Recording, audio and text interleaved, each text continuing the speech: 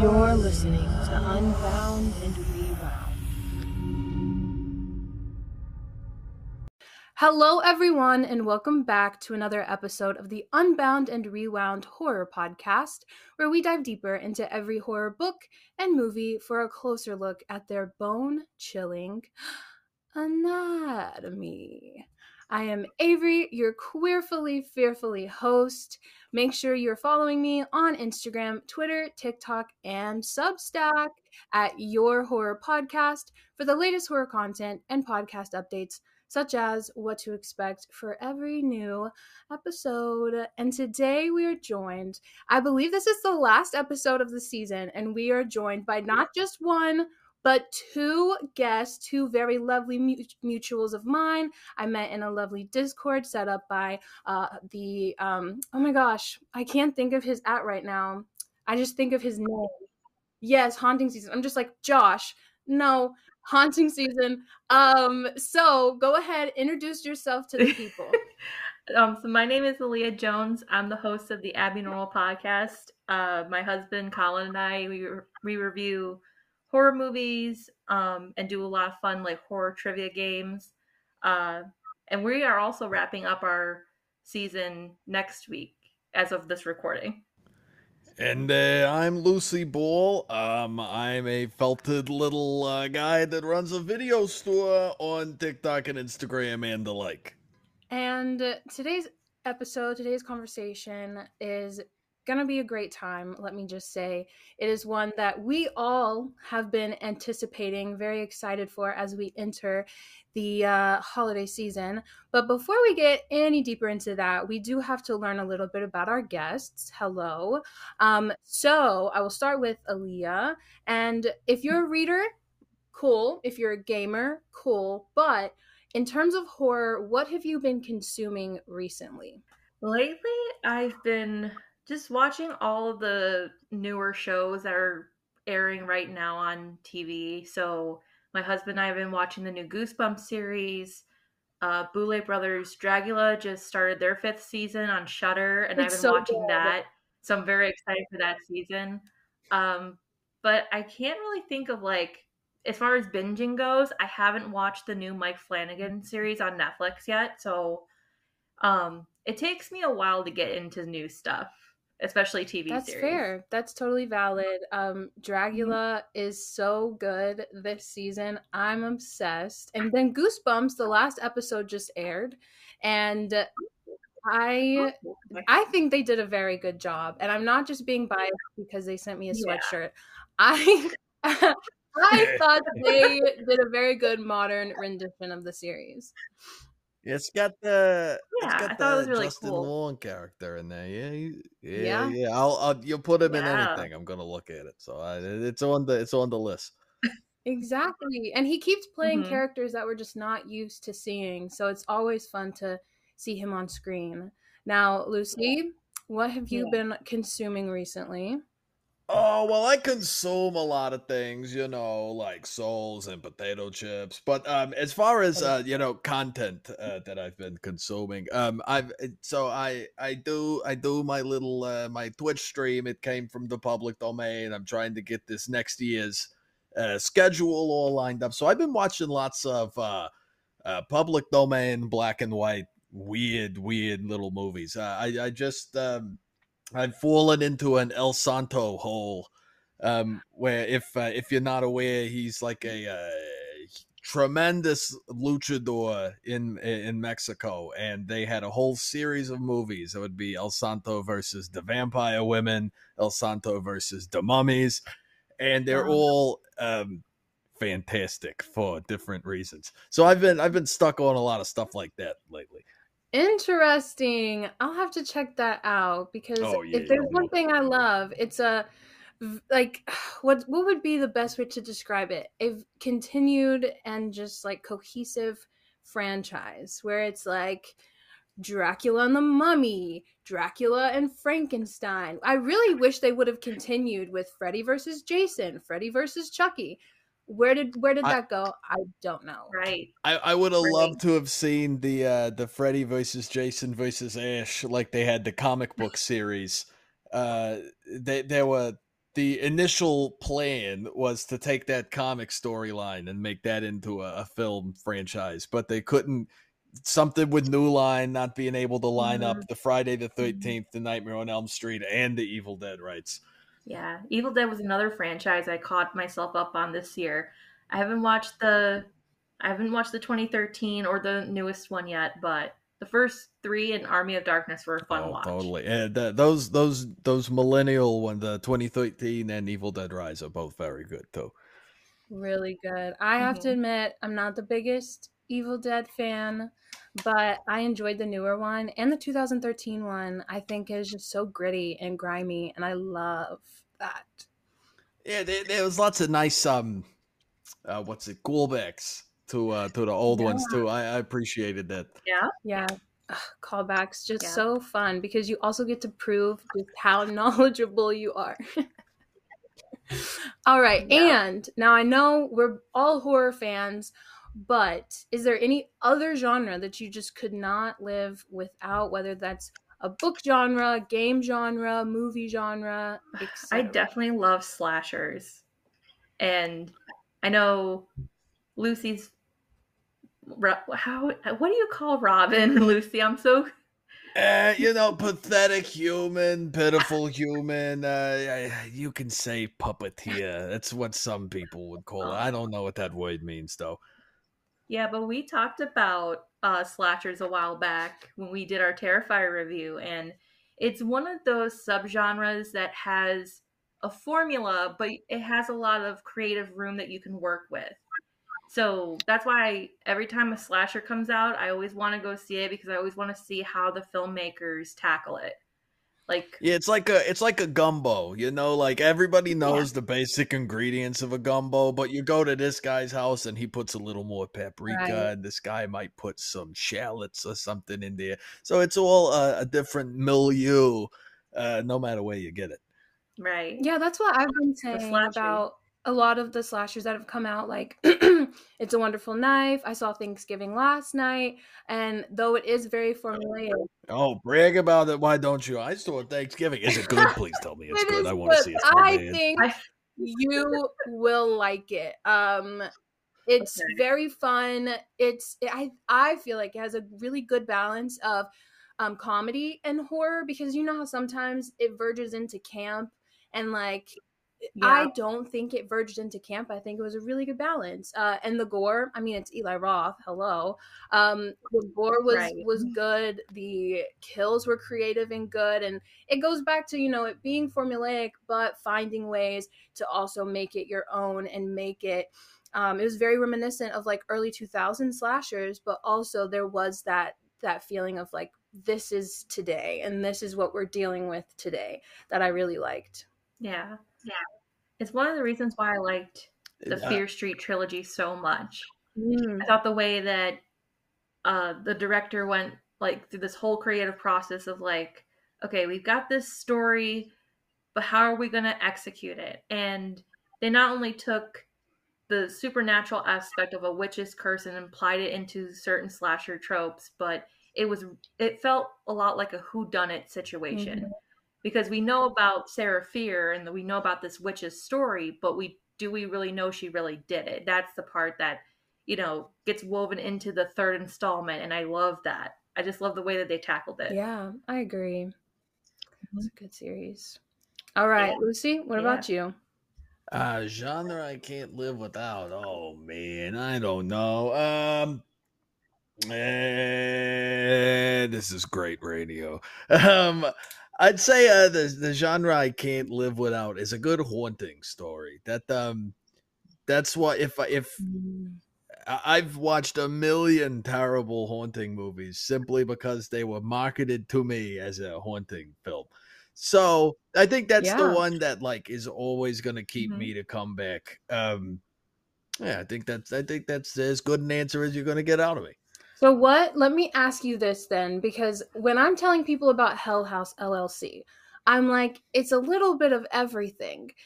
How do you feel about that franchise? I can't speak to the franchise because I've only seen the first film, but I really enjoy that first film a lot. I think it drops the ball a little bit in a couple places, but the severe creep of the parts that work make the whole thing worth it. Alea, have you seen Hell House LLC? I have not watched it yet, so Lucy, your opinion is as good as mine because I have no opinion right now. Hey, I'll take that to the bank. You heard it here, folks.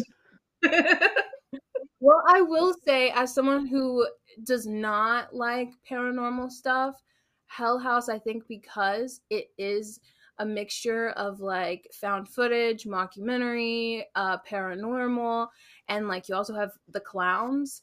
I think it all works very well, and there were like genuinely scary parts in there that I was hooked the entire time, and I was very surprised that I was. So I think you could have a fun time. Yeah. I hadn't thought of it until you said it that way, but it is kind of like they took a spooky spaghetti and threw it at the wall. And they were like, what? Okay, here's the clown. There's the ghost. We'll put some demons in there. But it works. It's good.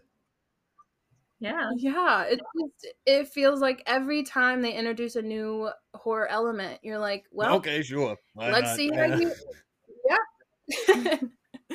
All right, let's get to know you all as horror fans and content creators a little bit more. We'll start with Lucy this time. So, what was it about horror that stuck out to you when you first discovered it? And if you can remember, what was your first encounter with horror? Well, I'm very old. I've been here for a very, very long time. I met this hungry woman, and then everything went to shit after that. So I'll let I'll let the fleshy guy handle this one. Hi guys, my name is Robin Graves. I'm the maniac behind all that Lucy stuff there. But so I think what it is about horror that draws me, and I'd say probably you two as well, to it is it's just something. It's just cool. Like I can't. There's like that. It's like a roller coaster kind of feeling where you kind of run to that thrill. So I think that and just like it's a little taboo while still being kind of safe. So like there's just something a little outsidery about the whole thing that I think attracts a specific type of person. And as far as like my first encounter, it would be like I had these older cousins that were super into horror films, and they would tell me about everything, and I was like a really frightenable child. But I was watching these movies like as soon as anybody would put me in front of them.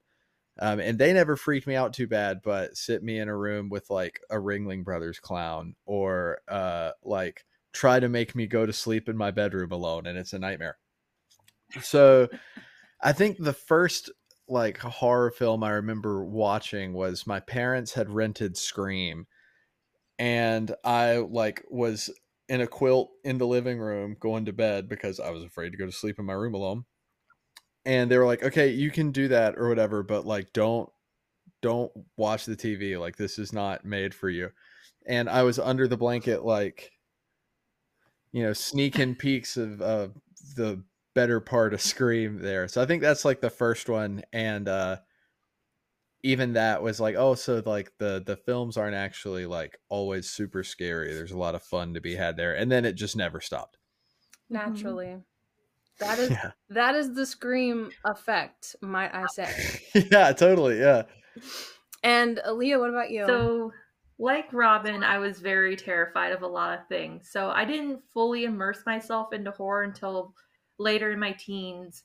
But my earliest fondness, I guess, of horror was when my mom back in the day used to work in a video rental store. And my dad would take my sister and I there every Friday to rent out a few movies for the weekend. And we would always rent like a kid's movie, like a Disney. And then they had those Goosebumps VHS series. And I would always grab one of those. And it was just a good balance of the two. You start out with something scary to bring up the tension, and then you bring yourself back down with a nice fluffy sort of movie. So Yeah. Goosebumps, the perfect gateway horror. Me and my mom did the same exact thing. We would go to our video store nearby. I would get The Night of the Living Dummy 2, not the first one, but the yeah, they second had one. the second one. It was like the bride of the dummy or something like that. And always that VHS, I ran it down. Let me tell you, like, I'm surprised it didn't break the amount of times I played it, returned it, and then bought it again. And so, what is it? Do you think that kind of drew you, especially you becoming a horror fan later in your life? What was it about horror that kind of drew you in? Something about the way movies I feel like are made in general is what really got me into movies. But later on, when I watch more horror movies, I thought the way that they were written sometimes, especially like the ones that I was introduced to, so like Scream or Halloween or Nightmare on Elm Street, um, those are my earliest intros later in my teens, but the way that they're written and the concepts behind them were always so intriguing to me. So I like the way that they're written. I like the way that they're executed with practical effects, and just the way that process is laid out is very, very intriguing to me. Yeah, and horror can be multifaceted, many layers, even in the simplest movies like Halloween or any other slasher. I think slashers are the most creative to some extent because it's like Mhm.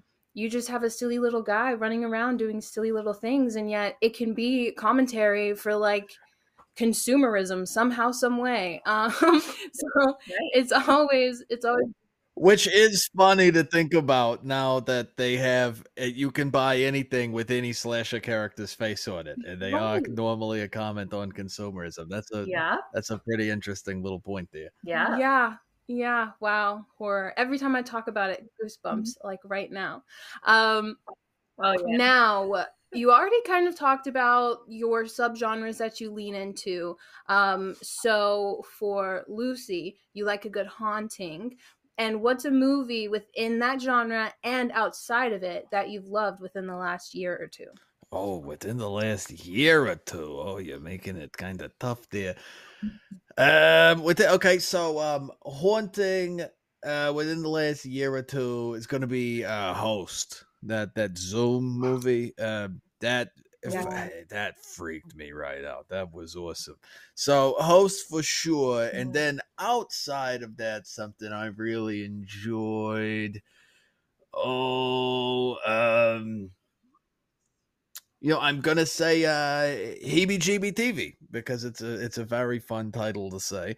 But if you're not aware, it's a wonderful independent film. It did a bunch of festival circuits in the past couple of years, and it just released on Screenbox on Friday the 13th in October.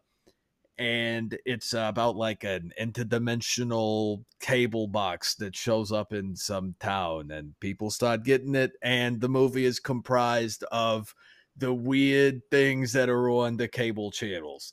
And there's lots of really interesting puppetry and just weird stuff in there. Very cool. It's like Cat in the Hat on acid or something. It's very strange. That's a great way to sell it. I have to look into it now. Wow.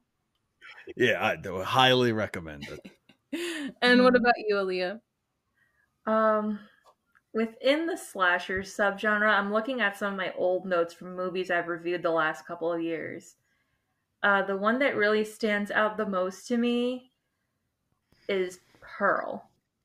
Like, Yeah. Pearl was a good. I feel like it definitely falls under that slasher subgenre pretty well, and I like I think out of most A24 directors, Ty West has a really creative way of not only writing movies but executing them in a very artistic way. Mhm. Um, so I liked Pearl, and then outside of slashers, one of the movies I recently reviewed, Train to Busan, is a zombie Yeah. apocalyptic movie, which are not usually my favorite types of horror tropes, but I thought the way that this was put together was very, very great.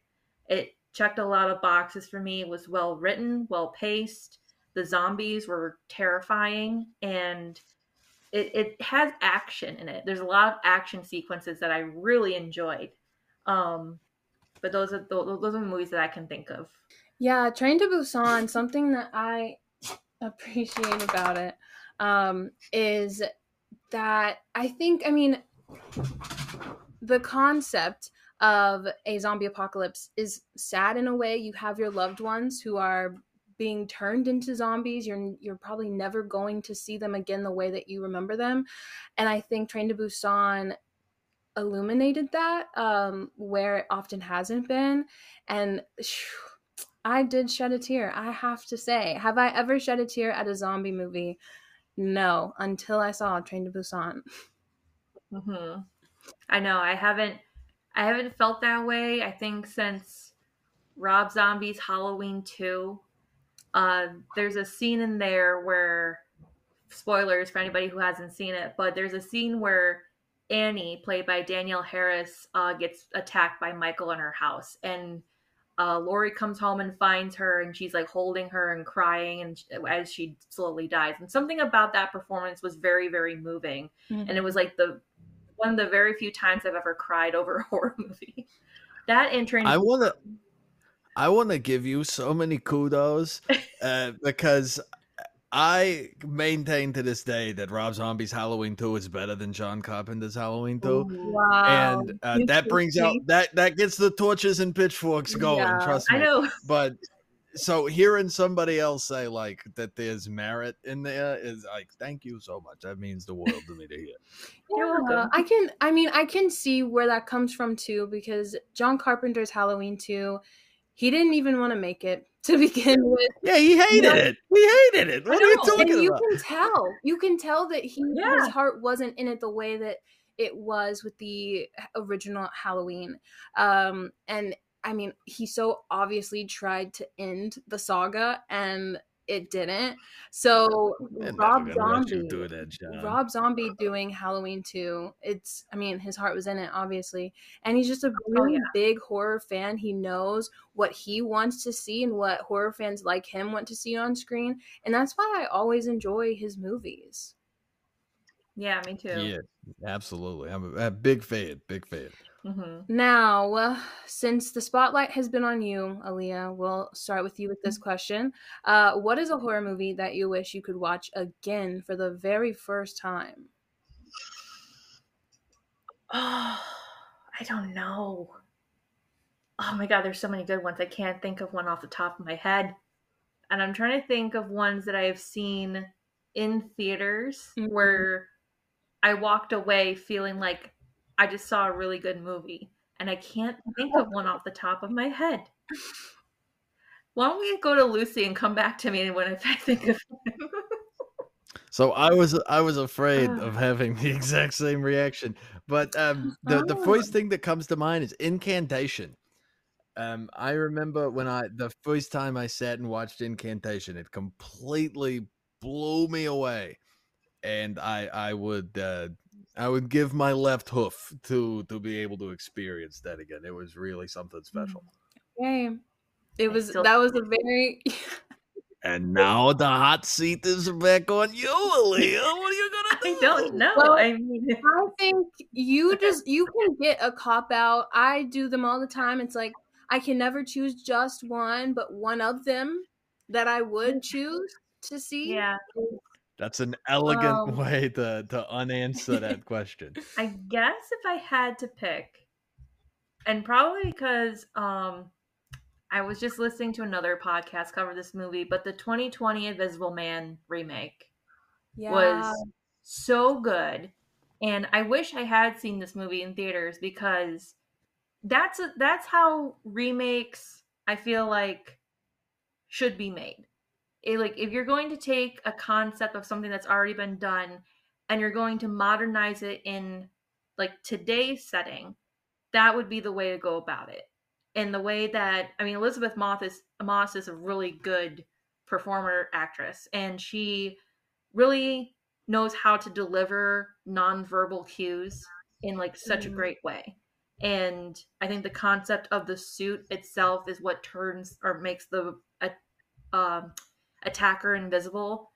Is a really great concept, and I loved a lot of things about it. It checked a lot of boxes, like Train Busan. So Yeah. That's One, if we lived in a BoJack Horseman universe, Elizabeth Moth would be a fantastic actress.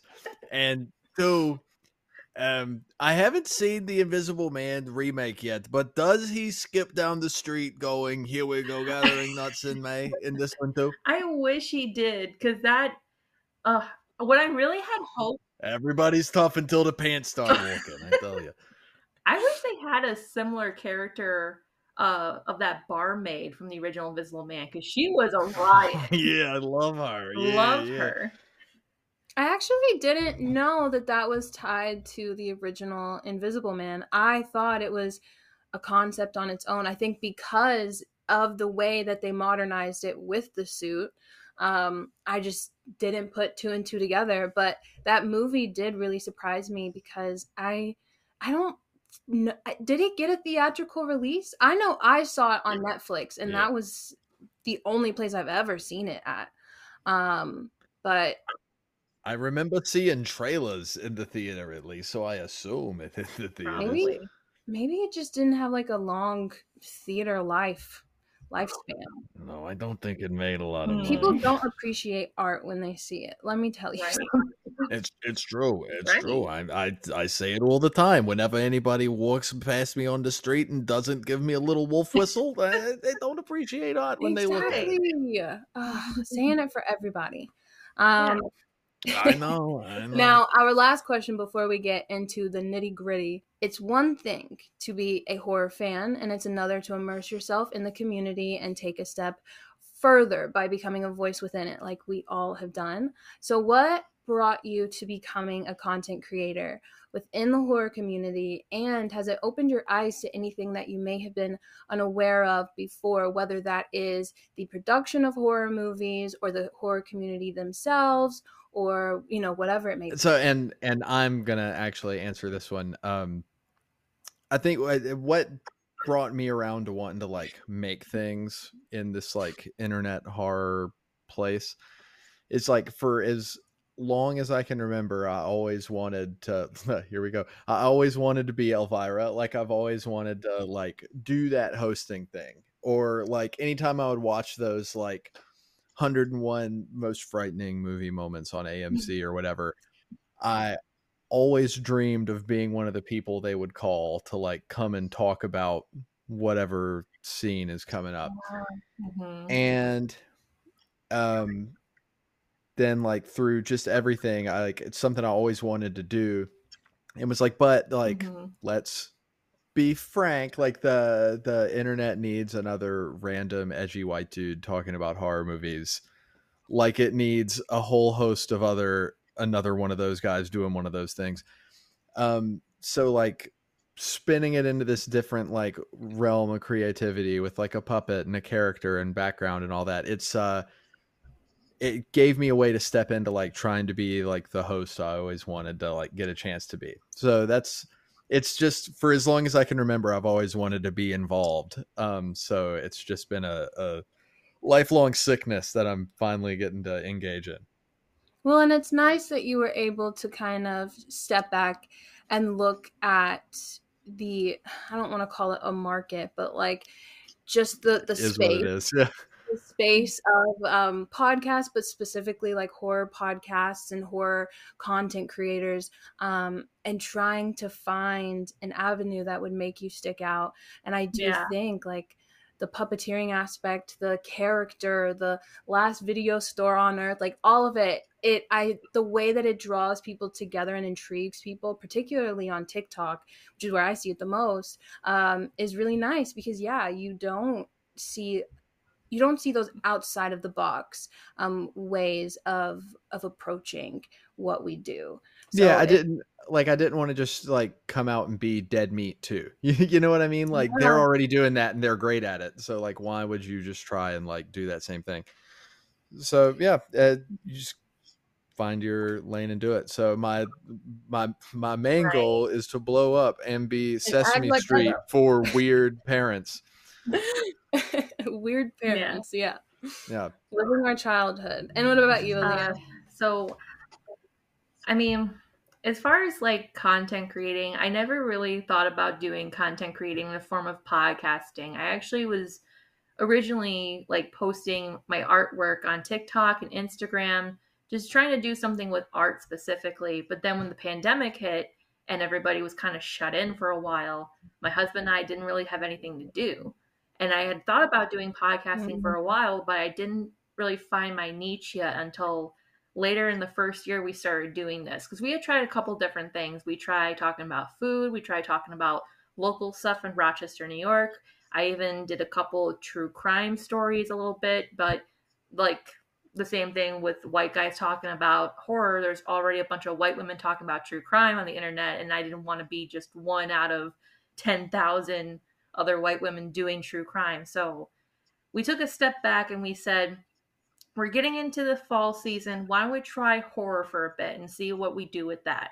And we found that that was getting a lot more attention than most of the other stuff that we were already doing. So I said, then why don't we make this into a horror movie podcast? I mean, I already like talking about movies in general. Like once I get passionate about talking about stuff, I start to really get into the conversation. So we did that forward, and that's just how it's been for the past 4 seasons now. Somebody else got passionate about that conversation.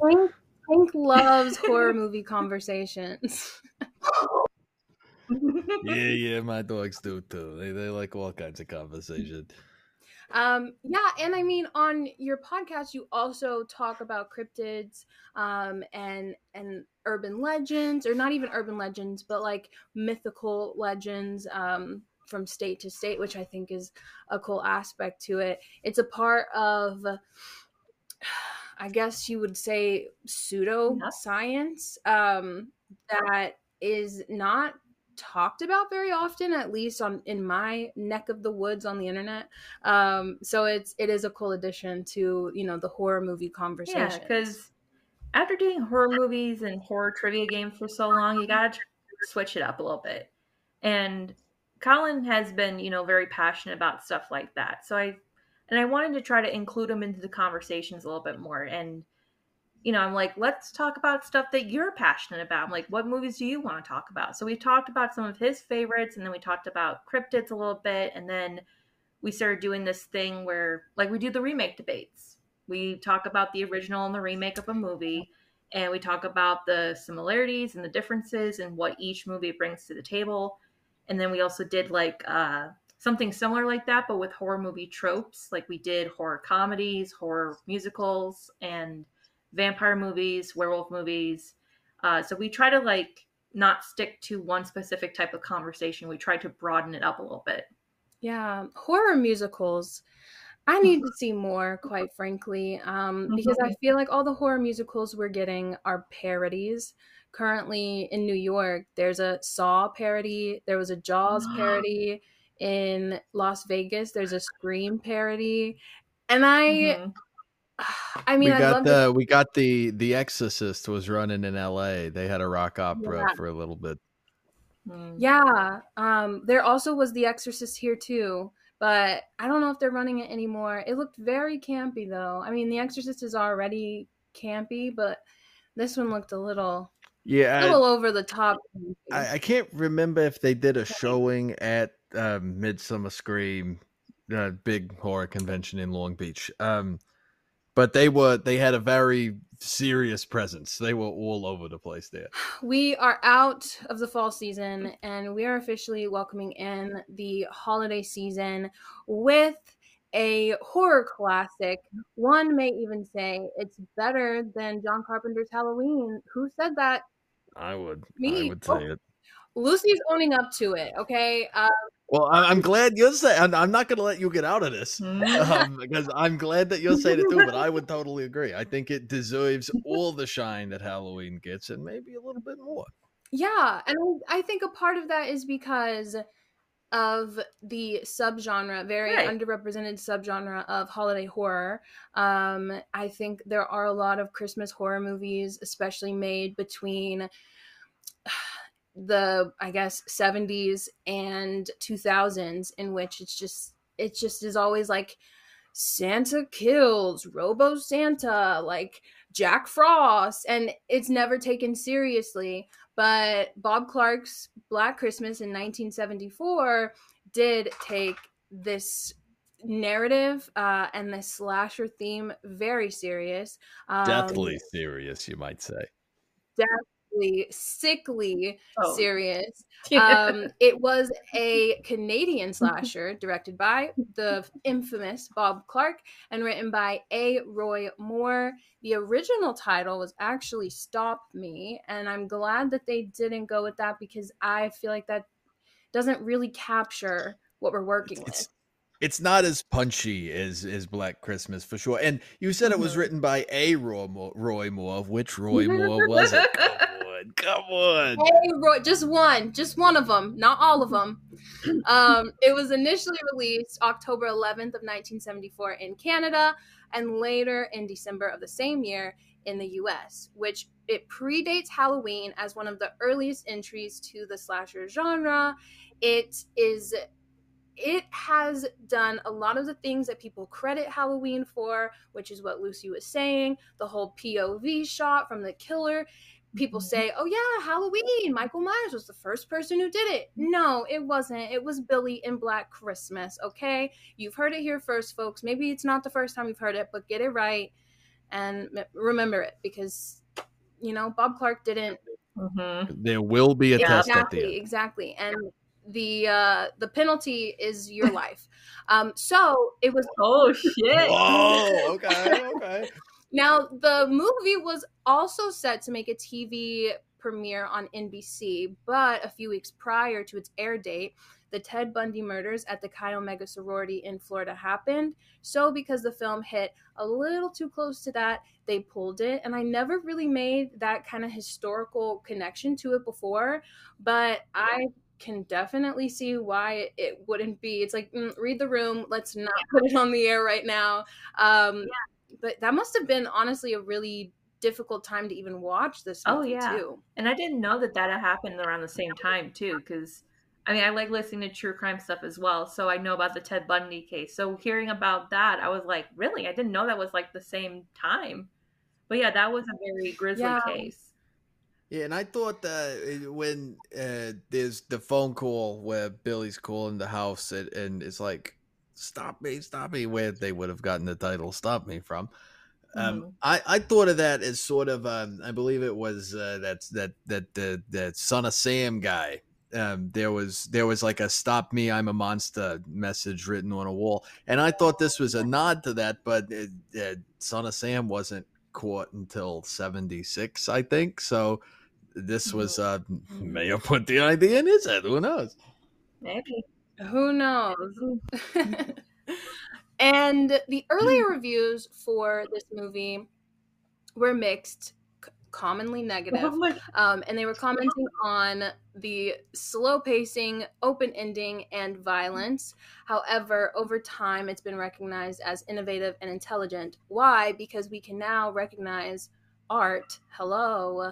As an indie film, the budget was $686,000, but it earned over $1 million in box office. And that's $1 million 1970s dollars. That's a lot more than $1 million is now. I don't know if I have the right conversion, but I think it might be, because last I checked, it was like 4.1 million.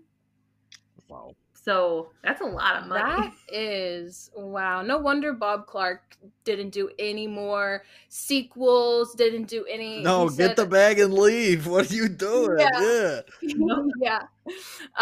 But he also directed A Christmas Story. Really? A little later. You're lying. You're making stuff up. No, really. I'm pretty sure I heard that on a documentary somewhere, but I think he directed A Christmas Story later he was on. like, well, I did one messed up Christmas movie. I guess I gotta do it right now. Oh my gosh, he did! Oh! 1983, directed by Bob Clark. He has a thing for Christmas. Well, and that explains why A Christmas Story is so friggin' scary. And honestly, yeah, the whole "you'll shoot your eye out." And when Santa kicks the kid down the slide, come on, awful nightmare. The POV shots. The POV shots. Yes, Yeah. he wanted to make another Christmas horror movie. You can tell. Cinematic parallels. You'll love to see it. The concept for the 1974 Black Christmas derived from the urban legend of the babysitter and the call coming from inside the house, as well as a series of murders that occurred in Montreal, Quebec. I don't know when a stranger calls, I don't know when that fell into place in regards to Black Christmas. I don't know if it came before or after, but I'd be interested to see, because I recently watched that movie, and very similar, except I liked Black Christmas way better. Yeah, and when the policeman is on the phone and says the call is coming from inside the house, I pointed at the screen like in the meme. I was like, "Oh, he said the house. He said the call is coming from inside the house." I love when movies do that, even when it's like a non-horror movie or whatever. I'm like, oh my gosh, the call. They did the thing. Yeah. Yep. All right, so let's get into discussion about this movie in particular. For everyone listening, I asked Alea and Lucy to watch all 3 Black Christmas movies for the ultimate Black Christmas SmackDown. Woo, woo, woo, woo, woo. And then at the end, we will talk about which Black Christmas is this or that or what have you. But first, we have to talk about each one, especially if you have not watched it. If you haven't, I don't know why, but we can talk about that later. So the very first question at hand is, do you remember the first time you watched this movie, and what kind of impact did it have on you? The first time I saw the 1974 Black Christmas was, I think, after seeing it listed on one of those scariest movie moments, and it's the scene with Claire and the plastic wrap on a head there. So after seeing that, I looked for the movie after that, and it didn't have a big impact on me then. And then when you invited me onto this lovely show, I watched through it again just a couple of days ago, and I really, really liked it. Because the only thing I really remembered was the creepy phone calls and the plastic bag, and it was great. It shook me up how people don't know this movie more than they do, because it's fantastic. If you like slasher films, go watch it. Get the family together, have some eggnog, watch Black Christmas. Great family movie. What about you, Alea? Well, I know a few years ago, I think when we first started doing the remake debate episodes on the podcast, Black Christmas was one of the movies we covered, and we only covered the original and the 2006 at the time. So I think that was the first time I watched the original Black Christmas, and I thought it was really good, and especially the POV shots were the things that really drew me in. And we have Burt Dunk to thank for that. He was the cinematographer for the movie, and in doing my research for that episode, I learned that he had actually built a body brace to mount the camera on, and he was the person who walked through those POV shots, which I thought was really cool. And for this movie specifically, I personally watched it, I want to say last year for the first time, which is insane. But it is after I started getting so much more into horror, in the sense of like doing my podcast and trying to learn different things. And that's when, of course, looking into Halloween and learning that Black Christmas was the inspiration behind that. And that's what led me to watch it. And as someone who loves holiday horror, particularly Christmas horror, I love it. I love the warmth of the colors, the brightness, especially because horror now is just not always the brightest, besides like Midsummer. So when you have a very bright very bright horror movie, and it's in Christmas, which is supposed to be a bright, cheerful time, it's a jolly good time for me. So, for this movie in particular, what horror and non-horror elements stuck out to you as you watched it? Well, I mean, the obvious answer is the POV stuff. It's so for when it came out, that was very inventive and novel.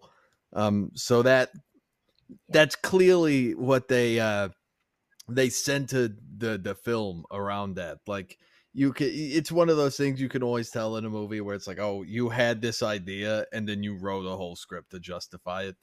And that's how the POV shots feel. That feels like that's their like kind of their moment.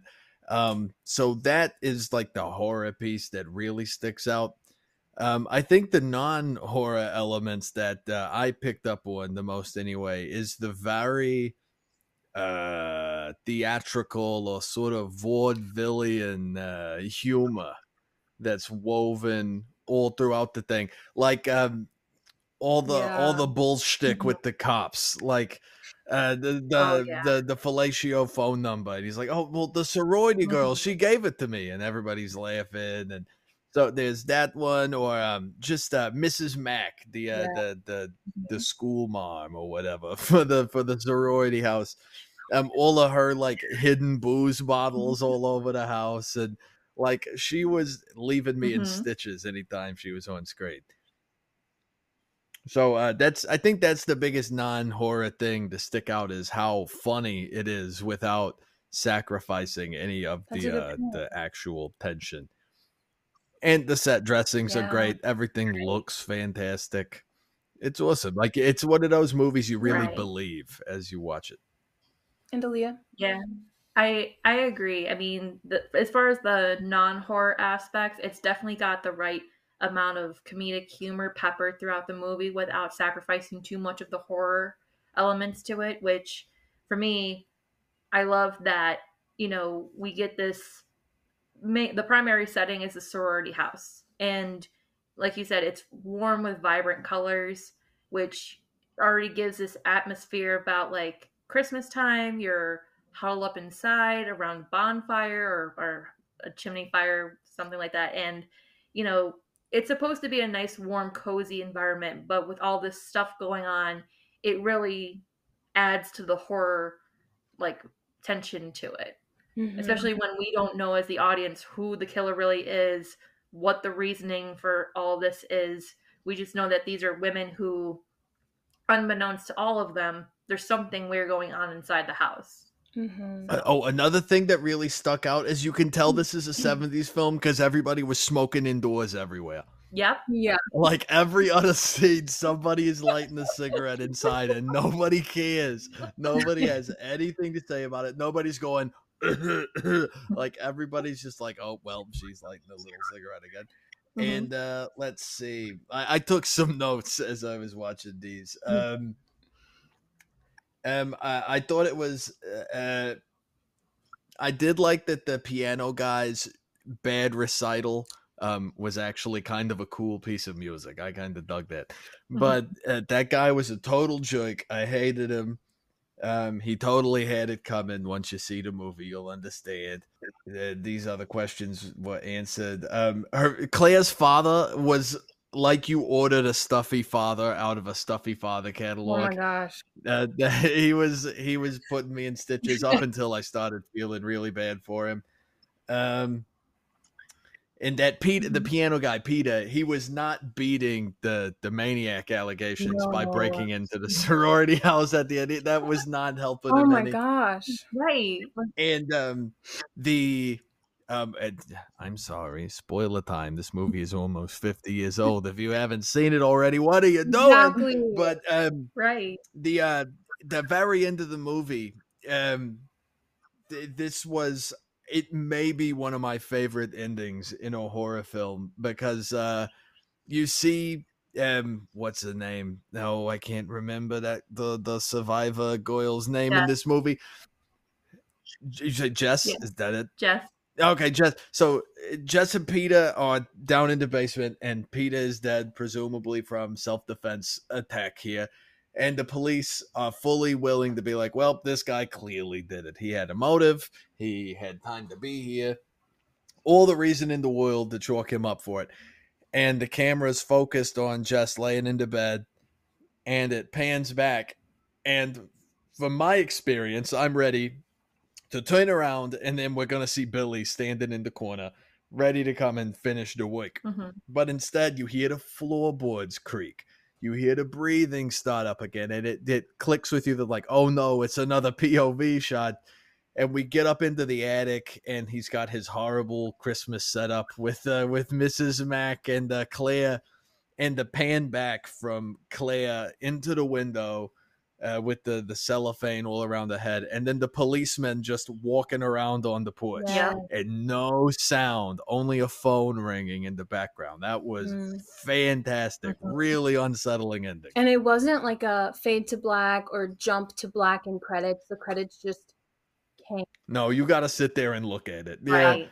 It is probably the most interesting long shots I've ever seen in a movie, especially like a 70s movie where I don't know about long shots, but like I'm a sucker for long shots. And I think that just that whole moment of like you said, the camera focuses in on Jess's room, and you have this whole scene play out in front of you.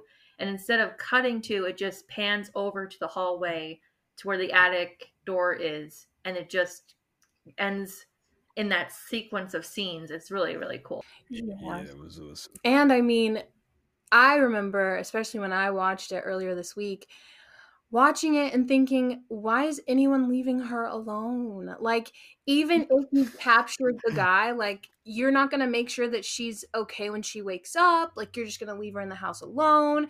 But yeah, there's a cop outside, but what is he going to do from being outside? Nothing. And they did fully demonstrate that the police in this backwater town are the most incompetent police in the world. So that tracks that they would just leave. It was like the police from Halloween 4. Yeah, Halloween 4. Yeah, useless. The dopey, useless. like, yeah. Bonnie Fife all around. Yeah. I think for me, the horror element that stuck out was the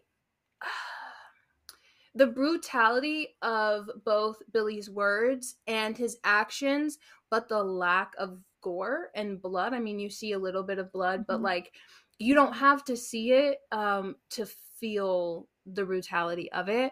And I thought that was really good, and it was scary. Also, just the way that he was switching up his voices on the phone calls, and you thought there were multiple people with him, but the whole time it was literally just him. But I also think the biggest thing is, you're on a college campus, you're in a sorority house, you're already supposed to feel safe in your own home because that's your home, that's where you're your most vulnerable at, but also on a college campus where there is campus security all the time. You have a house mother in your sorority house, but the fact that you don't have to leave your house to be in harm's way, because simply just being in your house is in harm's way. And it's not just Billy being in the house, but also the calls. You can't escape it. So I think just the fact that this thing is constantly surrounding these women, both with the phone calls and Billy just living there, that makes it really terrifying to think about. But the non-elements that stuck out, I mean, like I said before, just the brightness and the glow of the lights, especially like just the shot of the house in the very beginning is the most beautiful thing I've ever seen. And then when you get inside the house, it's still just so warm and glowy, and it's very Christmassy. And then you learn that they're about to get murdered, and you're like, okay, so this is not the Christmas movie I thought it was. But yeah, I also do like the comedy factor of it. I think, as we were talking about with Thanksgiving, it balanced both very well, to where one moment you're holding your breath and the other you're letting it out in a laugh, but it never took you out of it. You never felt less scared, because it's also just a slow burn. And I feel like the slow burn really adds to the tension of the movie.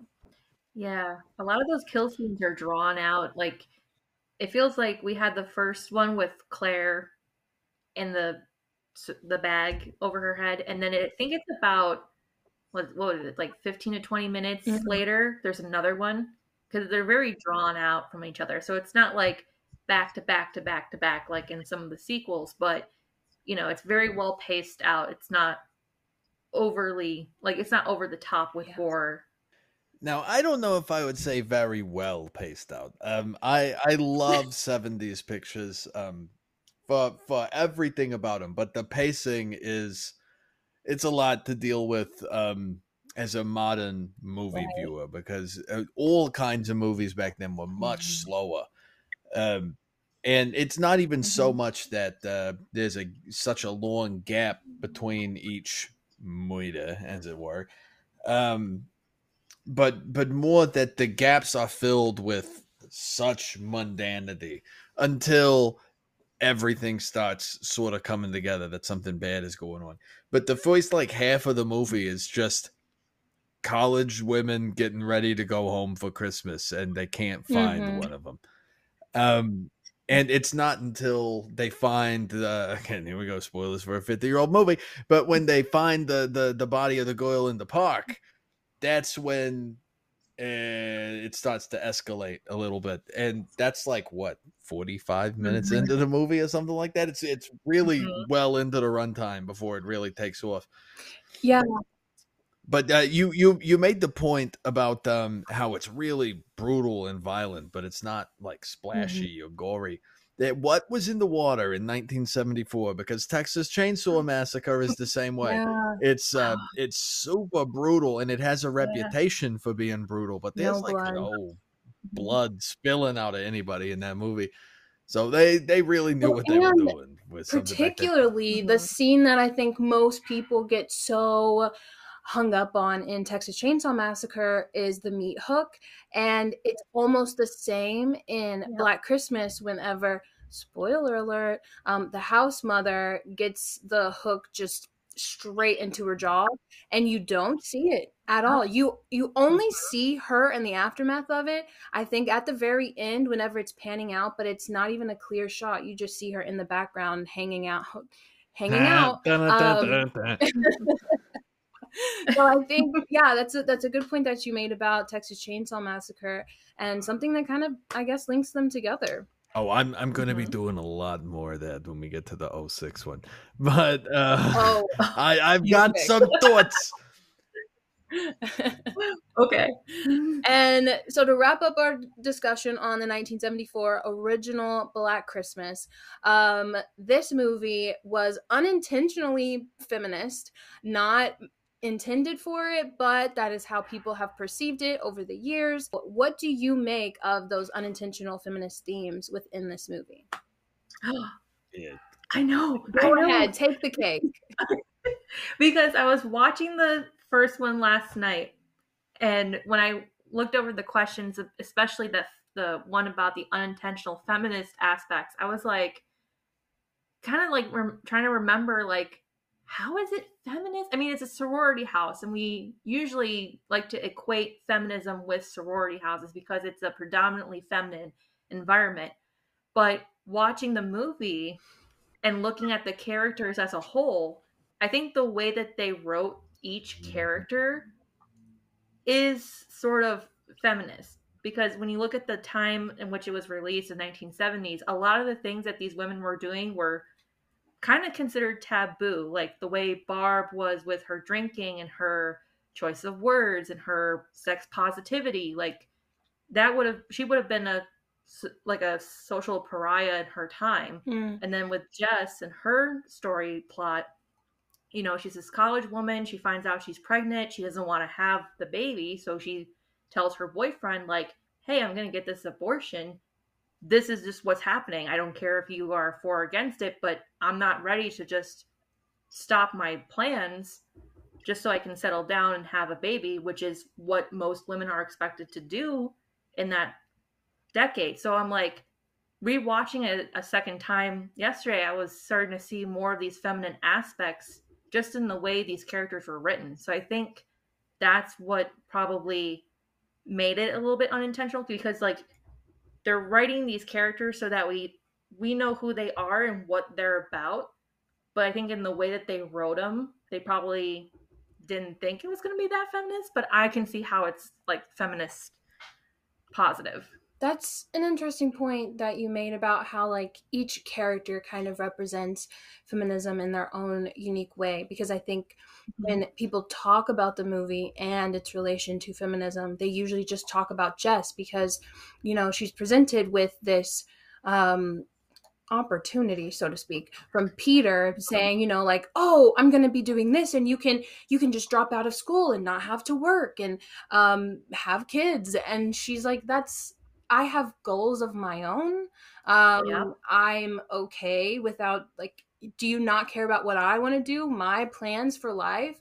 And so to say that all of the other characters also kind of address different problems that women may face, considering whether it's, you know, like sex positivity and being a prude or this or that. I never considered how each one of them can contribute to that. What about you, Lucy? Well, that's as I was sitting and watching this the other day. As it's beginning, and you know, Claire's taken out, and the father is introduced, and just my instincts were leading me to believe like, oh, this father is going to be like a sort of a moral center, right? Like he's going to be the like rational thing that we, the viewer, are supposed to anchor to. And I was like, so is this movie going to be all about how these freewheeling wild women are being punished for not being like good little girls or whatever? And as we get to the conversation with Peter and Jess, where she is flat out refusing to budge on her stance of having an abortion, I was like, oh no, they're not doing that. The women are to focus. I didn't immediately think of this as a feminist film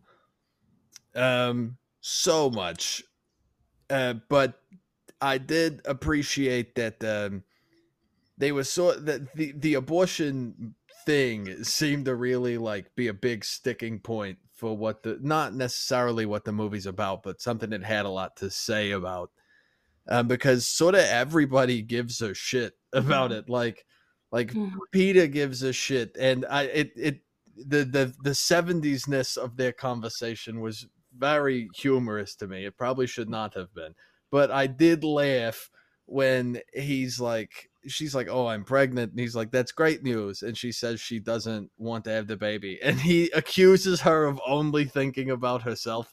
I thought that was a very funny, like, but dude, you are literally only thinking about how you feel about it right now.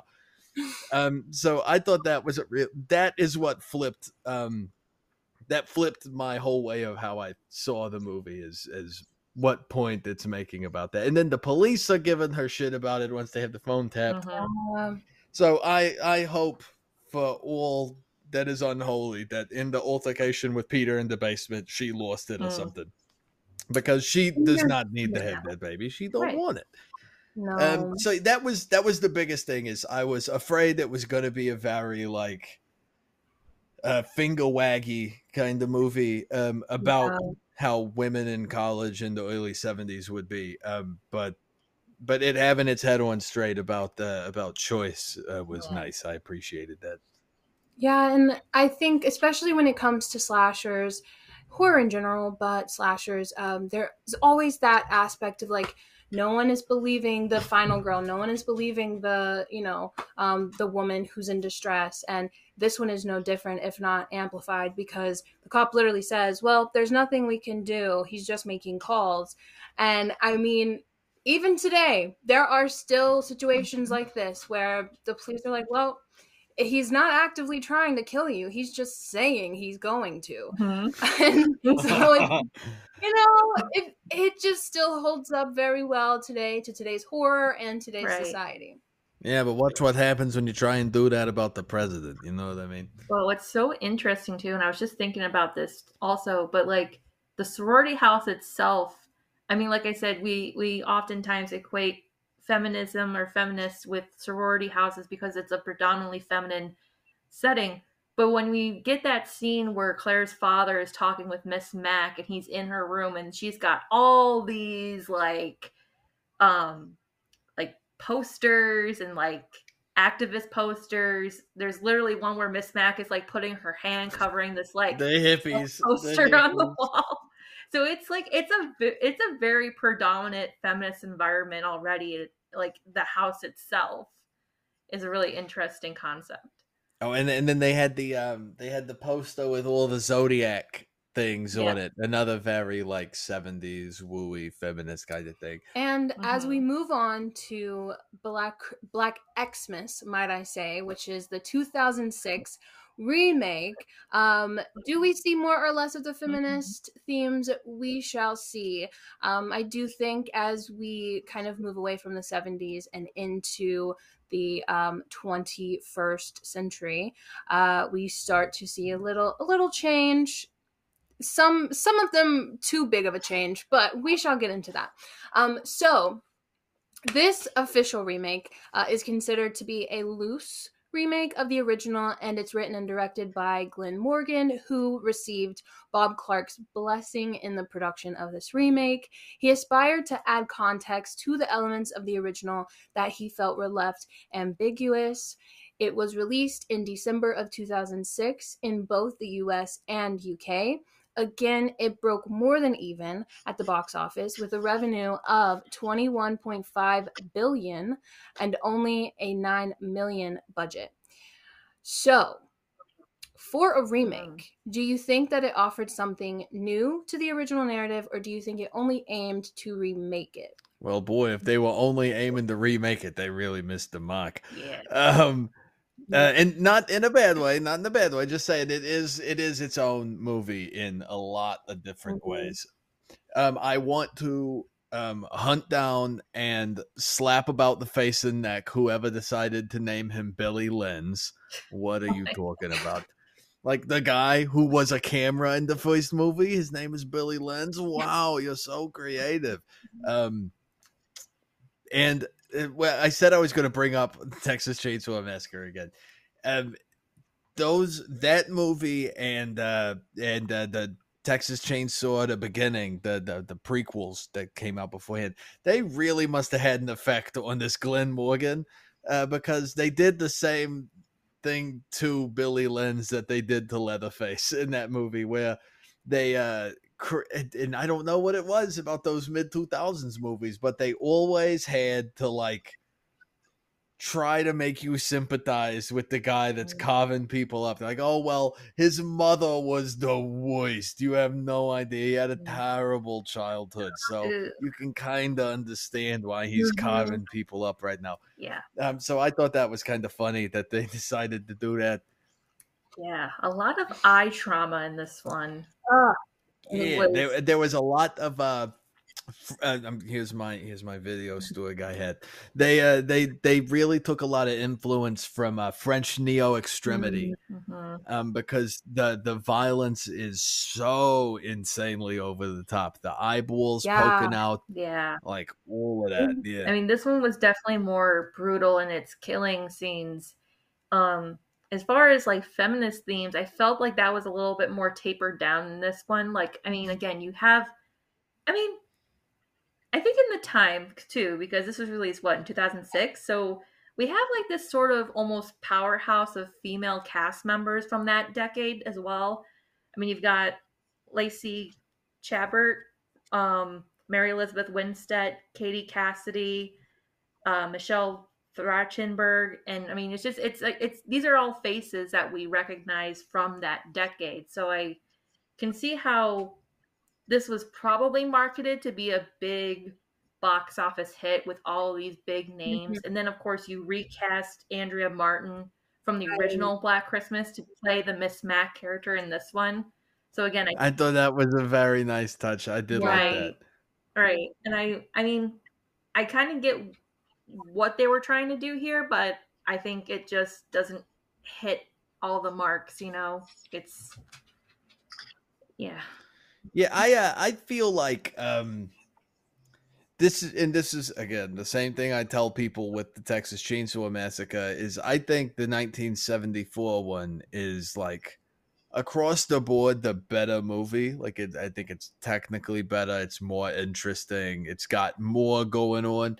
But if I was showing a friend a Black Christmas movie, um this is probably the first one I would pick because it's way more attuned to a modern movie watcher's tastes and sensibilities. Because there's the violence, it kind of goes from the jump, like in the very beginning. They're like, boom, cold open kill, and then there's like kill, kill, kill, kill. And they really stack them up in this one, and the what's with the backstory?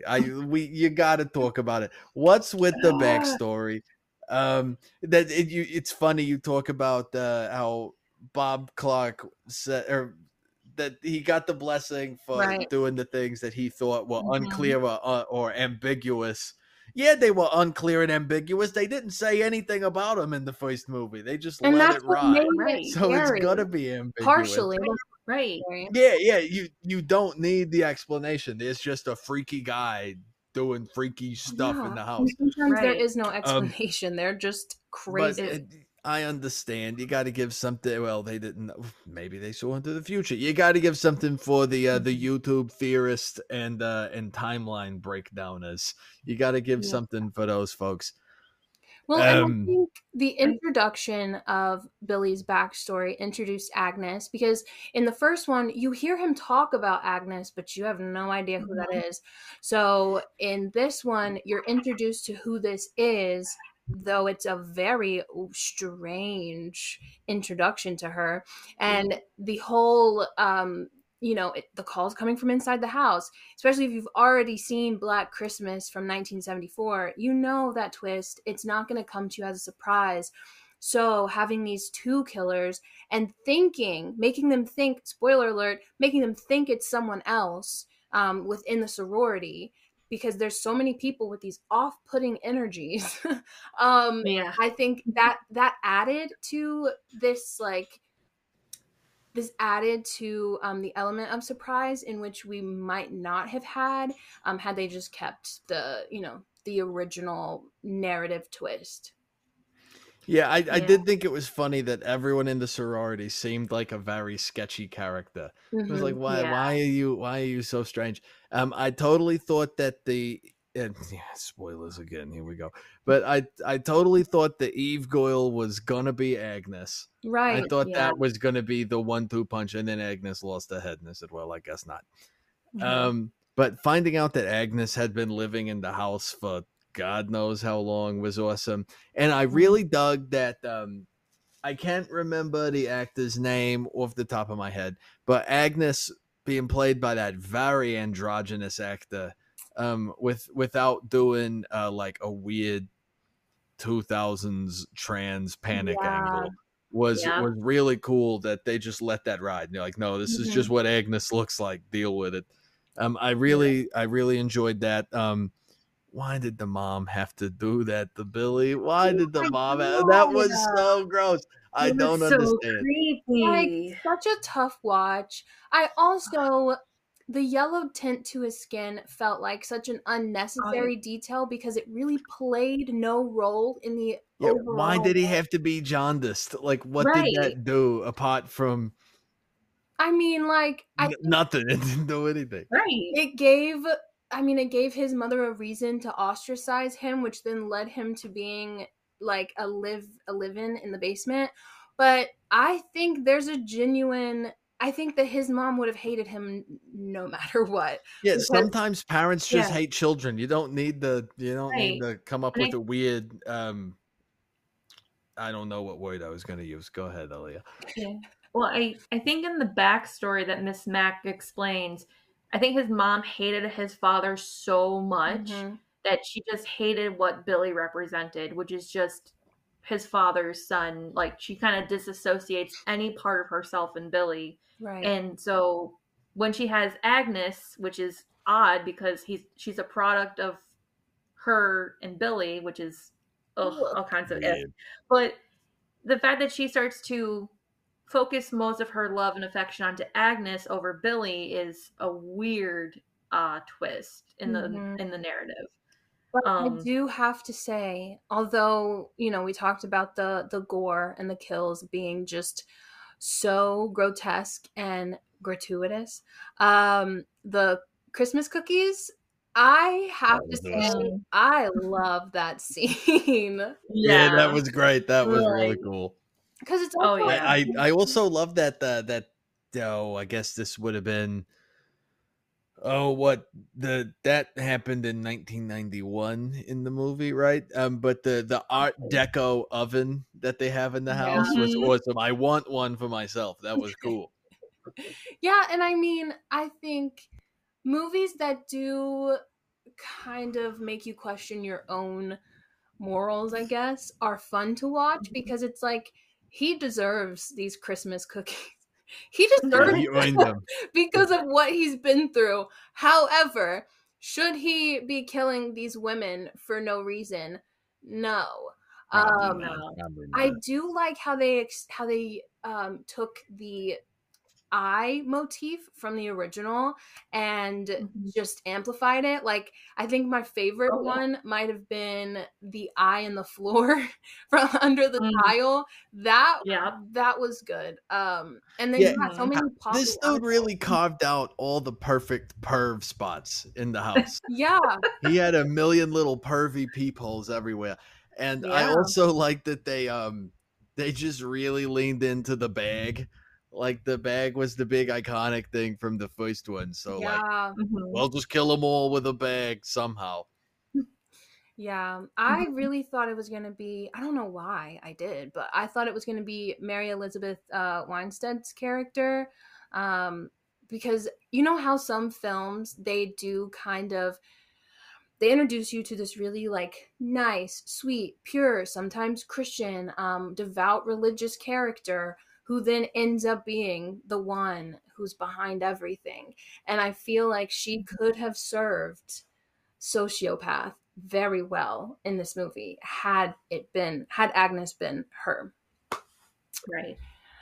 So I know, Alea, you already touched on it, but the feminist themes, if they changed at all, like you said, they did decrease.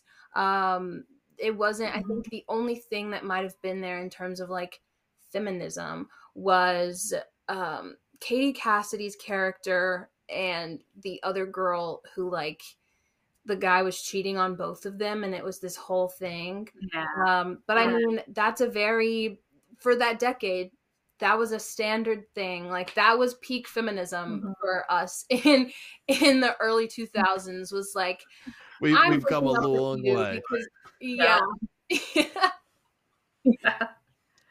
thought I think what I would say as a big strong man is that I feel like movies in this time, they weren't really, especially horror films and especially mainstreamy remake of old school horror films, they weren't really thinking about things like that. No. There's even like Black Christmas clearly has some things it's trying to say. Texas Chainsaw Massacre has a lot of messages it's trying to get out. And in these remakes, they sort of throw those to the side to just make to make like a haunted house. And they're very entertaining, but I don't think there's a lot of literary substance going on in there. Yeah. It seemed like their goal was to give us blood, gore, and ass. And that is blood, guts, and ass. That's what they were doing. Yeah. Yeah. Yeah, and I think the way the women are written in this one is, in some way they're all catty to each other. Yeah. And I feel it gives written by a man, for sure. Very much so. Very much so. Like, there's this, like I said, we have a powerhouse cast of female performers, and they're all written in this sort of catty or bitchy way to one another. Like Lauren's character, who's, I guess, the quintessential Barb character in this remake, she's not only a booze hound, but she is constantly putting everybody down. She's constantly like she's very like anti-religion. Like she's always making these like religious remarks about the holiday itself, and she putting lays people out the down. pagan organs of Christmas. Yes. Yeah. Yes. And she's like there's a moment where she's teaching Kelly to be more like assertive, like when she goes upstairs and corrals everybody to come downstairs. Lauren comes out and starts pounding on the door. She's like, come on out or I'm taking all your presents. Like, she's very abrasive. And in each of their own way, there's just this level of cattiness to one another that, is, I don't know, something about it. Like I kind of got some feminist vibes, but they weren't all there. Like not like the first one. Yeah. Now, what I will say they did right well is the way drunk women take care of each other. Yes. That I was like, wow, I have seen the girlies do this. This is real. Yes. Yeah, I think Michelle Trachtenberg was the Phil in this movie. She's taking care of everybody, making sure everybody's in one place that she can like see and monitor, and that's a very interesting dynamic. But it's something we see a lot, especially in like groups of women. There's always like the mother hen of the group. There's the one with intuition. Yeah. Right? Well, if the 2006 one did not give us enough feminism, the 2019 one sure aimed to do that and much, much more. So sure aimed to beat you over the head with it. Yeah. Yeah. And honestly, that is literally what the director wanted to do. This rendition of the franchise had a U.S. theatrical release of December 13th, 2019, which just so happened to be Friday the 13th. It's directed by Sophia Takal. I hope that's how you pronounce her name. And it was produced by Jason Blum of the infamous Blumhouse Productions. This is the only Black Christmas production that Bob Clark had no part of production in, as he passed away in 2007. Would he have had a hand in it had he been alive? It's who's to say, honestly. Takal aspired to make this film as feminist as possible, stating that she wanted the audience, women, to feel seen rather than objectified. Surprisingly enough, this too broke even at the box office with a budget of $5 million and a revenue of $18.5 million, which is insane because I really thought that people hated this movie. I've always heard negative things about it. Yeah. I didn't even know this one existed. Wow.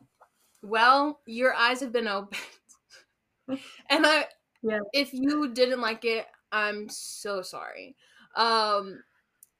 For a remake, loosely, do you think that it offered something new to the original, like the last one we discussed, or do you think it only aimed to remake the original? I think it was like a very new thing going on, and I do want to go on record and say I did enjoy it. I did enjoy it, but it did bring. It felt, and I can't say whether or not this is the case because I wasn't in the room, but it feels very much like I know that this happened with Jason Goes to Hell, and I'm sure, and I know there are other examples, but that's the only one I know for sure in my bag of tricks. But it feels like someone had written a script and shopped it around, and production houses are like, I don't know if we can really do it. And then you get it in front of Jason Blum, and he's like, I just got the rights to Black Christmas. You slap Black Christmas on this, well, we can probably get it made. That was sort of a feeling I had about this one, is somebody had written because this was at the time of all the Brock Turner stuff being like all in the news. Yeah. So it was a very topical thing they had going on. So I feel like somebody had written a horror film about that and sort of got boardroomed into putting Black Christmas into it, because the supernatural angle was very strange and not like what is going on for Black Christmas across the whole. Yeah. But it was cool. I did enjoy it. And much like the last one, or the first one, I should say, about a third of the way movie, I was like, what are you trying to say? Because they made, what's the name? Chris. They made Chris incredibly annoying for caring about things. Mm-hmm. Like the way they present that character is like, look at this irritating SJW or whatever. And like, she's right about all the things she's talking about. So it felt like they were like shaming her for being that type of person. Mm-hmm. And we're going to be putting, oh God, her name left me. Riley. Like they were going to be putting her up onto a pedestal for being more willing to like let things happen. Yeah. But then we get to the climax of the movie and that flips all the way onto its head. Mm-hmm. So yeah, again, it almost lost me, but it brought me right back in. Well, and I feel the same way. I feel the same way with The Exorcist, the newer one. I feel like if it was not attached to Black Christmas, if The Exorcist Believer was not attached to The Exorcist, if they were just their own independent things, I think that they would have gone so much further, because the stories themselves are great, but them kind of like following in the footsteps of a legacy kind of messes with the way that people receive the movie itself. But I liked it. I think, as you were saying, there were times where it felt like the messaging was a little contradictory in a way, and also like the whole like are you going to put up with this for the rest of your life, or are you going to do something about it? Like that just continuously being repeated it felt like at times just too much. Like we get it, we understand. No, yeah. You don't have to repeat. Yeah. Right. You don't have to put Subway Surfer on the other side of the screen. I'm paying attention to the movie. Subway Surfer. I do think too that they switched up the character archetypes from the original and the 2006 one, because you do have these different female characters that aren't necessarily alcoholics. They're not there's not just one mother hen, there's not anything like that. It's a very modern take on what a sorority house in 2019 might look like, and it taking place around the Me Too movement. Definitely, as we were talking about before, definitely played a large role in this, especially it taking place on a college campus, and bringing in the fraternity aspect to it was really important. And I can't believe it took them until 2019 to put a Jewish girl in the sorority. Can you believe that? That sounds that's outrageous. Yeah. But because they're panning, and I don't know. I guess I just noticed these, but they're panning through the living room, and there's like Christmas tree, the Christmas lights, the baubles, menorah on the mantle. I was like, oh wow, they're representing, and then the Jewish girl there. So I was like, oh okay, it's actually college in 2019. All right. Mm-hmm. Yeah, and I like that, and I think that's what, for me, this remake I think was the much stronger of the two between the 2006. Like when I think of like the Invisible Man remake, right? It's a completely different type of story from its original. And when you're trying to retell a story to a more modern day audience, that's how you want to execute it. You want to add in these tropes that they can identify and recognize. And I think that the way they did it with this one was really good and, nicely written. There are parts in it where I was just like, same, it can be contradictory, but that's how life kind of is sometimes. It's like some people tend to kind of cherry pick their certain types of beliefs to kind of fit a certain narrative. And I think that, Chris wants to be the activist. She wants to help people in a more proactive way.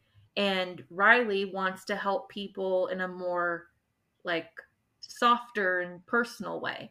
So it's like Lucy said, there's all these different mother hen type characters all sharing this sort of responsibility for one another. And I think that is an interesting take on feminism, because it's like, I always think of this whenever I think about feminism, is like, there's so many women in the world.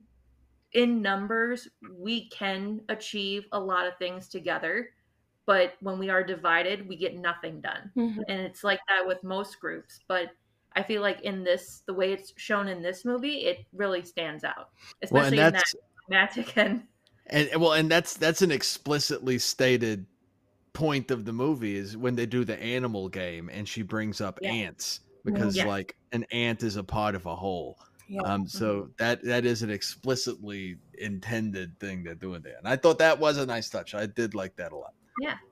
Yeah, and I also think, again, going back to the twist, spoiler alert for anyone listening, the twist, of course, the whole story is different, but, you know, the calls coming from inside the house, which is an infamous part of Black Christmas as a whole, stripped away completely. I think instead they took a social, The DMs are coming from a ghost. the DMs are coming Yeah. from the dead.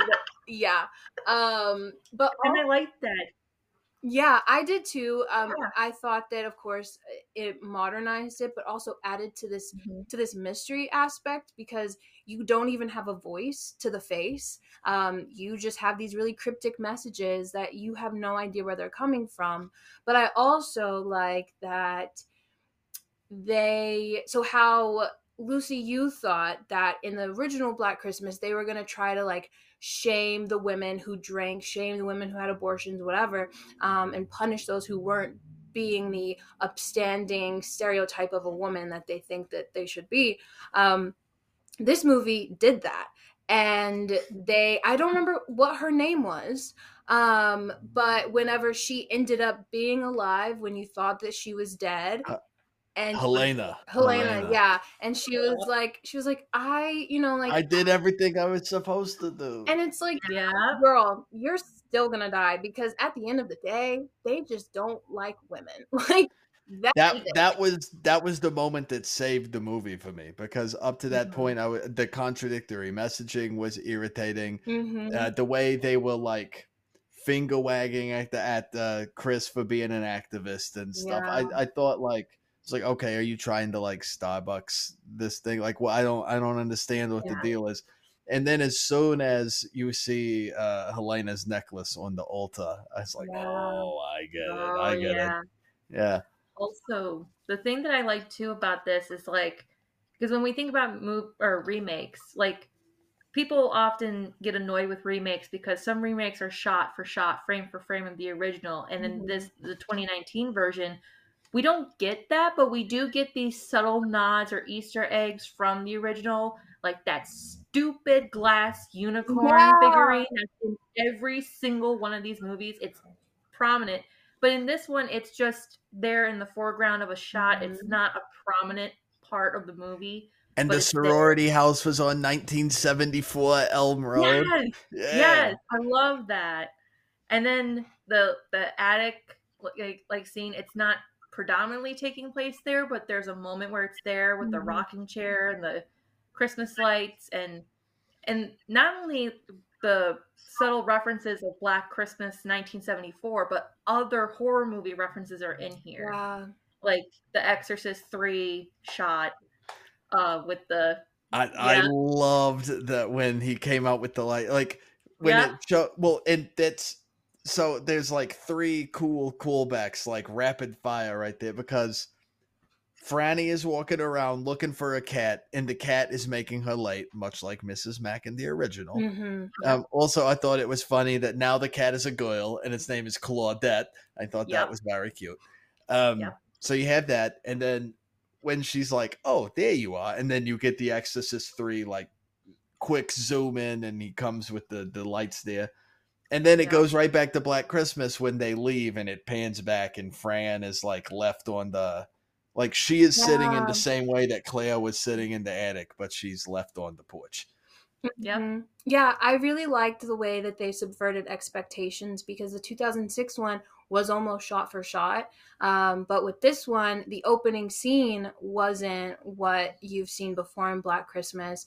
The whole like plastic bag scene didn't take place. You thought Helena was the one who's going to be, because I think the bag packing scene, I'm going home tomorrow, so I'm gonna have to pack my bag.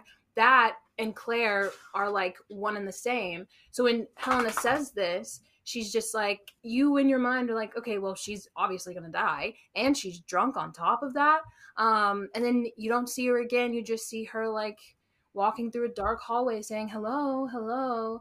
But the way that they just kind of twisted that from what you were expecting, and the unicorn, I spotted that and I said, I see what you all are doing, and it was egregiously like like the horn was so long, and I was like, I feel like this almost feels like a product placement the way that it's just standing out right now. Yeah. Yeah, because like when I saw it in the 2006 remake, I'm like, again with this thing, like, Yeah.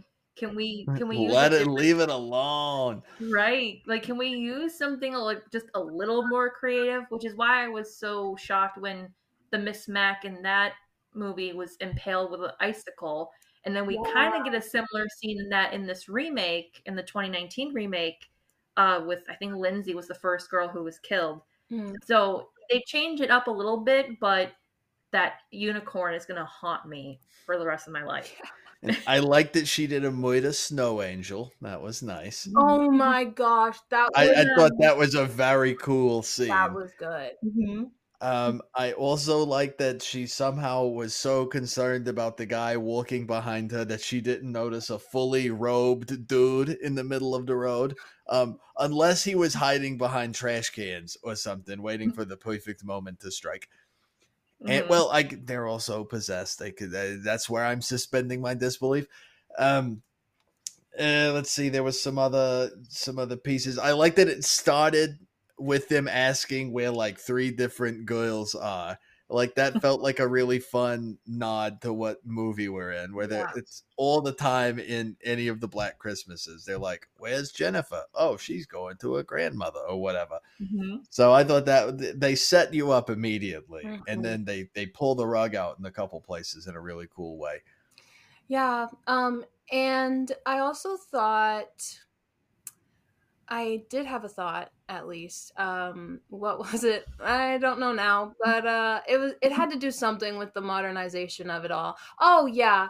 Okay, one of my biggest things with it though, I have to say, very millennial feminist. The whole Diva Cup thing, like when you initially meet the sorority house and this girl bursts in and she's like, I can't find my Diva Cup, and I'm like, oh, And she's wearing a T-shirt that says "Your monologue is boring me." yes, I'm like, oh my god, that was hard to watch, but It's a little on the nose. It's a little on the nose. Yeah, but that Christmas performance was awesome. That was It good. was very Amanda Palmer. I felt like I was at a Dresden Dolls concert. It was also, I thought that the way that they depicted just the tension and anxiety of the moment, and also leading up to the reveal of this man that she's so afraid of, and you're like, he's apparently here, when is she going to see him, when are they going to come face to face? She's walking through the hallway trying to like find the bathroom or something. Oh, she's trying to find Helena, and you think she might run into him there. So just that whole moment is very high tension that I thought that, I mean, they did very, very well on. I also love that the reveal is he's just some douchebag. He's like just some guy.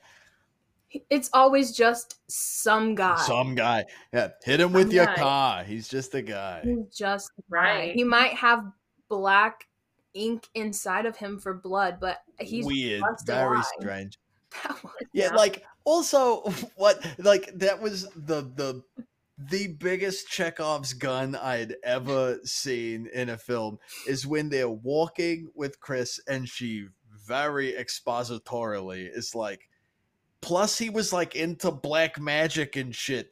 And I was like, okay, well, I know where this is gonna go now. Right. And it was also her petitioning to have that bust removed is what led them to discover that black stuff in the first place. Which was also a weird contradictory message about whether you should be speaking up or not. Yeah. Right. Really. Wow. Okay. So as we wrap up this discussion on Black Christmas, which film remake rendition do you think is scarier? Scarier, the first one. There were of course it's well, okay, actually I don't have to say that, but no, I think the 1974 one is the scariest one. There were a number of moments where I was like biting my little fingers because the tension was just so tight. It was I felt like that one was very scary, and the others were, fun, spooky rides. Right. I feel the same way. I mean, I like, there's some movies that I can appreciate the not knowing the identity of the killer, not really seeing who the killer is. Like there's things about that I appreciate. And like I said, I mean, I'm always going to go back to the POV shots, and just the originality of it all is very intriguing, and I liked it a lot. Yeah, I have to agree with both of you. The original Black Christmas, not knowing who the killer is, the continuation of the phone calls, supposed to be, feeling safe in your own home and you can't, all of that, the slow burn, it just makes it really I think it's hard to rewatch a movie multiple times and feel the same emotions that you do when you have first watched it.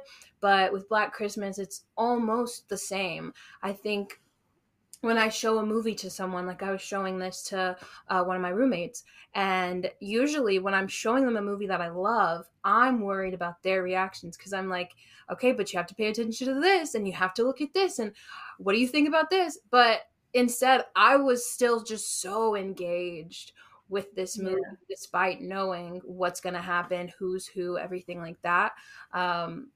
But do I enjoy watching it more than the others?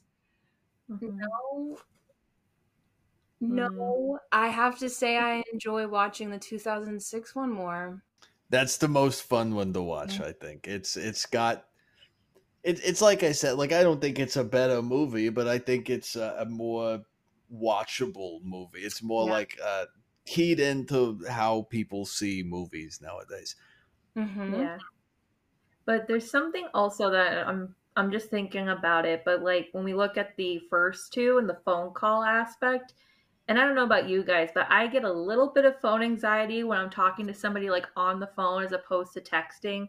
There's a lot more personal touch to receiving and talking on the phone as opposed to like texting, which I think when we get that scene in the 2019 version where I think Riley and her friends are getting the Christmas tree and she gets that call from Helena's mom, and she doesn't, like, somebody's calling her, she doesn't recognize the number, so she's like apprehensive to answer it. And I feel like a lot of audiences can relate to that, where you get a call from a number you don't recognize and you're like, do I answer it? Like, should I answer it? It's it raises a lot of tensions. And then when she calls Helena, her voicemail is, "Hi, it's Helena. Call me back. Or if you really like me, just text me, please." I do, though.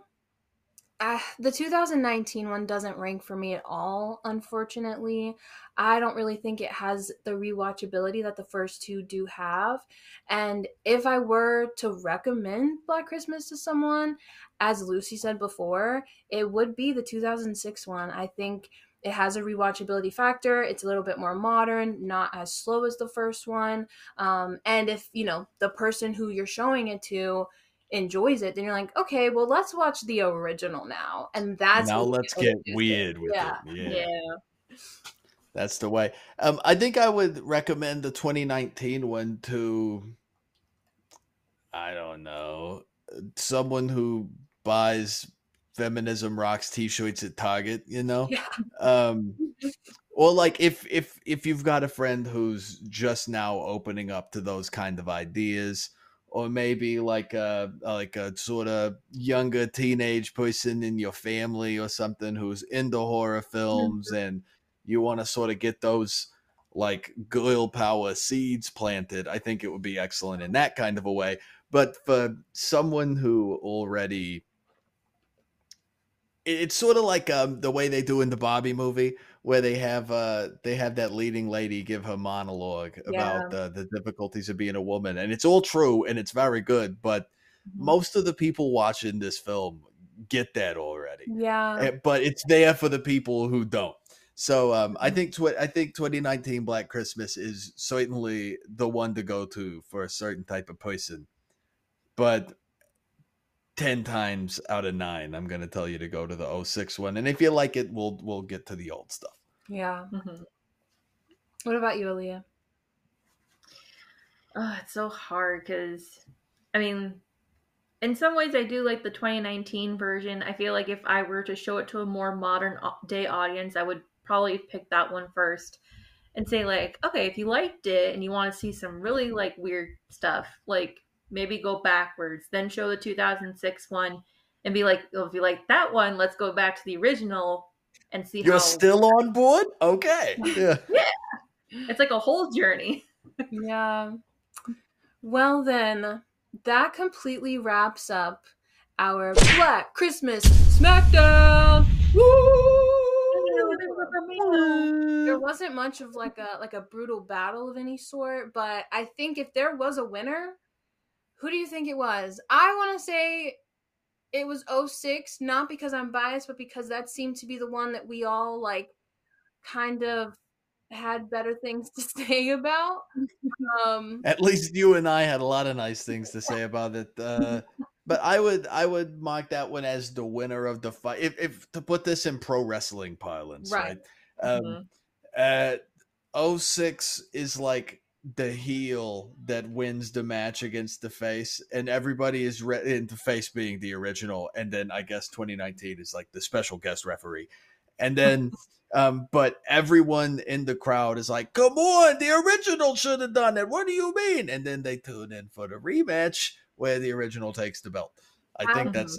that's how it goes. That analogy works perfectly because it's also, I feel like you can't really put a remake to an original and say which one's better. There might be a few, very select few out there where you can say the remake is better than the original, but like for Yeah, the people most are going to be in your emails talking about John Carpenter's The Thing being better than The Thing from Another World.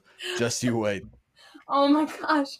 I welcome it. Like I tell them all the time, please just talk to me. That's all I want out of this lifetime. But thank you for offering your wonderful opinions and horror expertise on this special SmackDown. It was a fun time. I'm excited for my listeners to ring in the holiday season with a good, horrific conversation of skin Christmas cookies and eyeballs and bloody unicorns. Like I'm so excited for them to be like, this is how I'm gonna start. It put me in the holiday spirit. I'm not gonna lie. Yep. It got me there. See, Yep. Christmas horror is important. We need to support it more. And yeah, make sure you add Black Christmas 74, 06, and 19 to your Christmas holiday watch list. Preferably not with your family if you have people under the age of 13 watching with you. But, Unless your family's really cool. we all have to start somewhere. So maybe this is where they start. For my guests today, we'll start with Alea. Where can my listeners find you if they want to hear more of your wonderful horror, cryptid, true crime opinions? You can find me pretty much anywhere you get your podcasts. I'm on Apple iTunes or podcasts, Spotify, all the good streaming platforms. And then you can follow me on Instagram and TikTok at Abby Normal Podcast. And Lucy. You can find me if you keep a dream and a wish in your heart and go to the third star on the right until morning or whatever. But easier ways you can find me would be to all the socials. It's Lucy Ball. That's Lucy, Lucy _ BAAL. Yes. Yeah, that's it. And it will all be linked in the show notes below. I just make them say it because I like to hear people talk more. So make sure you check out the show notes below. Of course, you can always find me by looking up Your Horror Podcast, because this is Your Horror Podcast, the place where you get all your horror needs. Make sure you follow Substack, TikTok, whatever finds your fancy. And if you would like to see my reviews on Black Christmas, any of them, all of them, you can find me on Letterboxd at Avery COF. Thank you so much, Alea and Lucy. It was fantastic to have you on here. Listeners, make sure you check them out. Make sure you check out Lucy, the puppet with the hooves and the opinions. Make sure you check out Alea on the Abby Normal podcast. And it was fantastic to have you all here. Thank you all so much for giving it a listen. And I will catch you next episode. Bye. Your PhD in black cinema, Sister Soldier. Listen, I read my Entertainment Weekly, okay? I know my shit.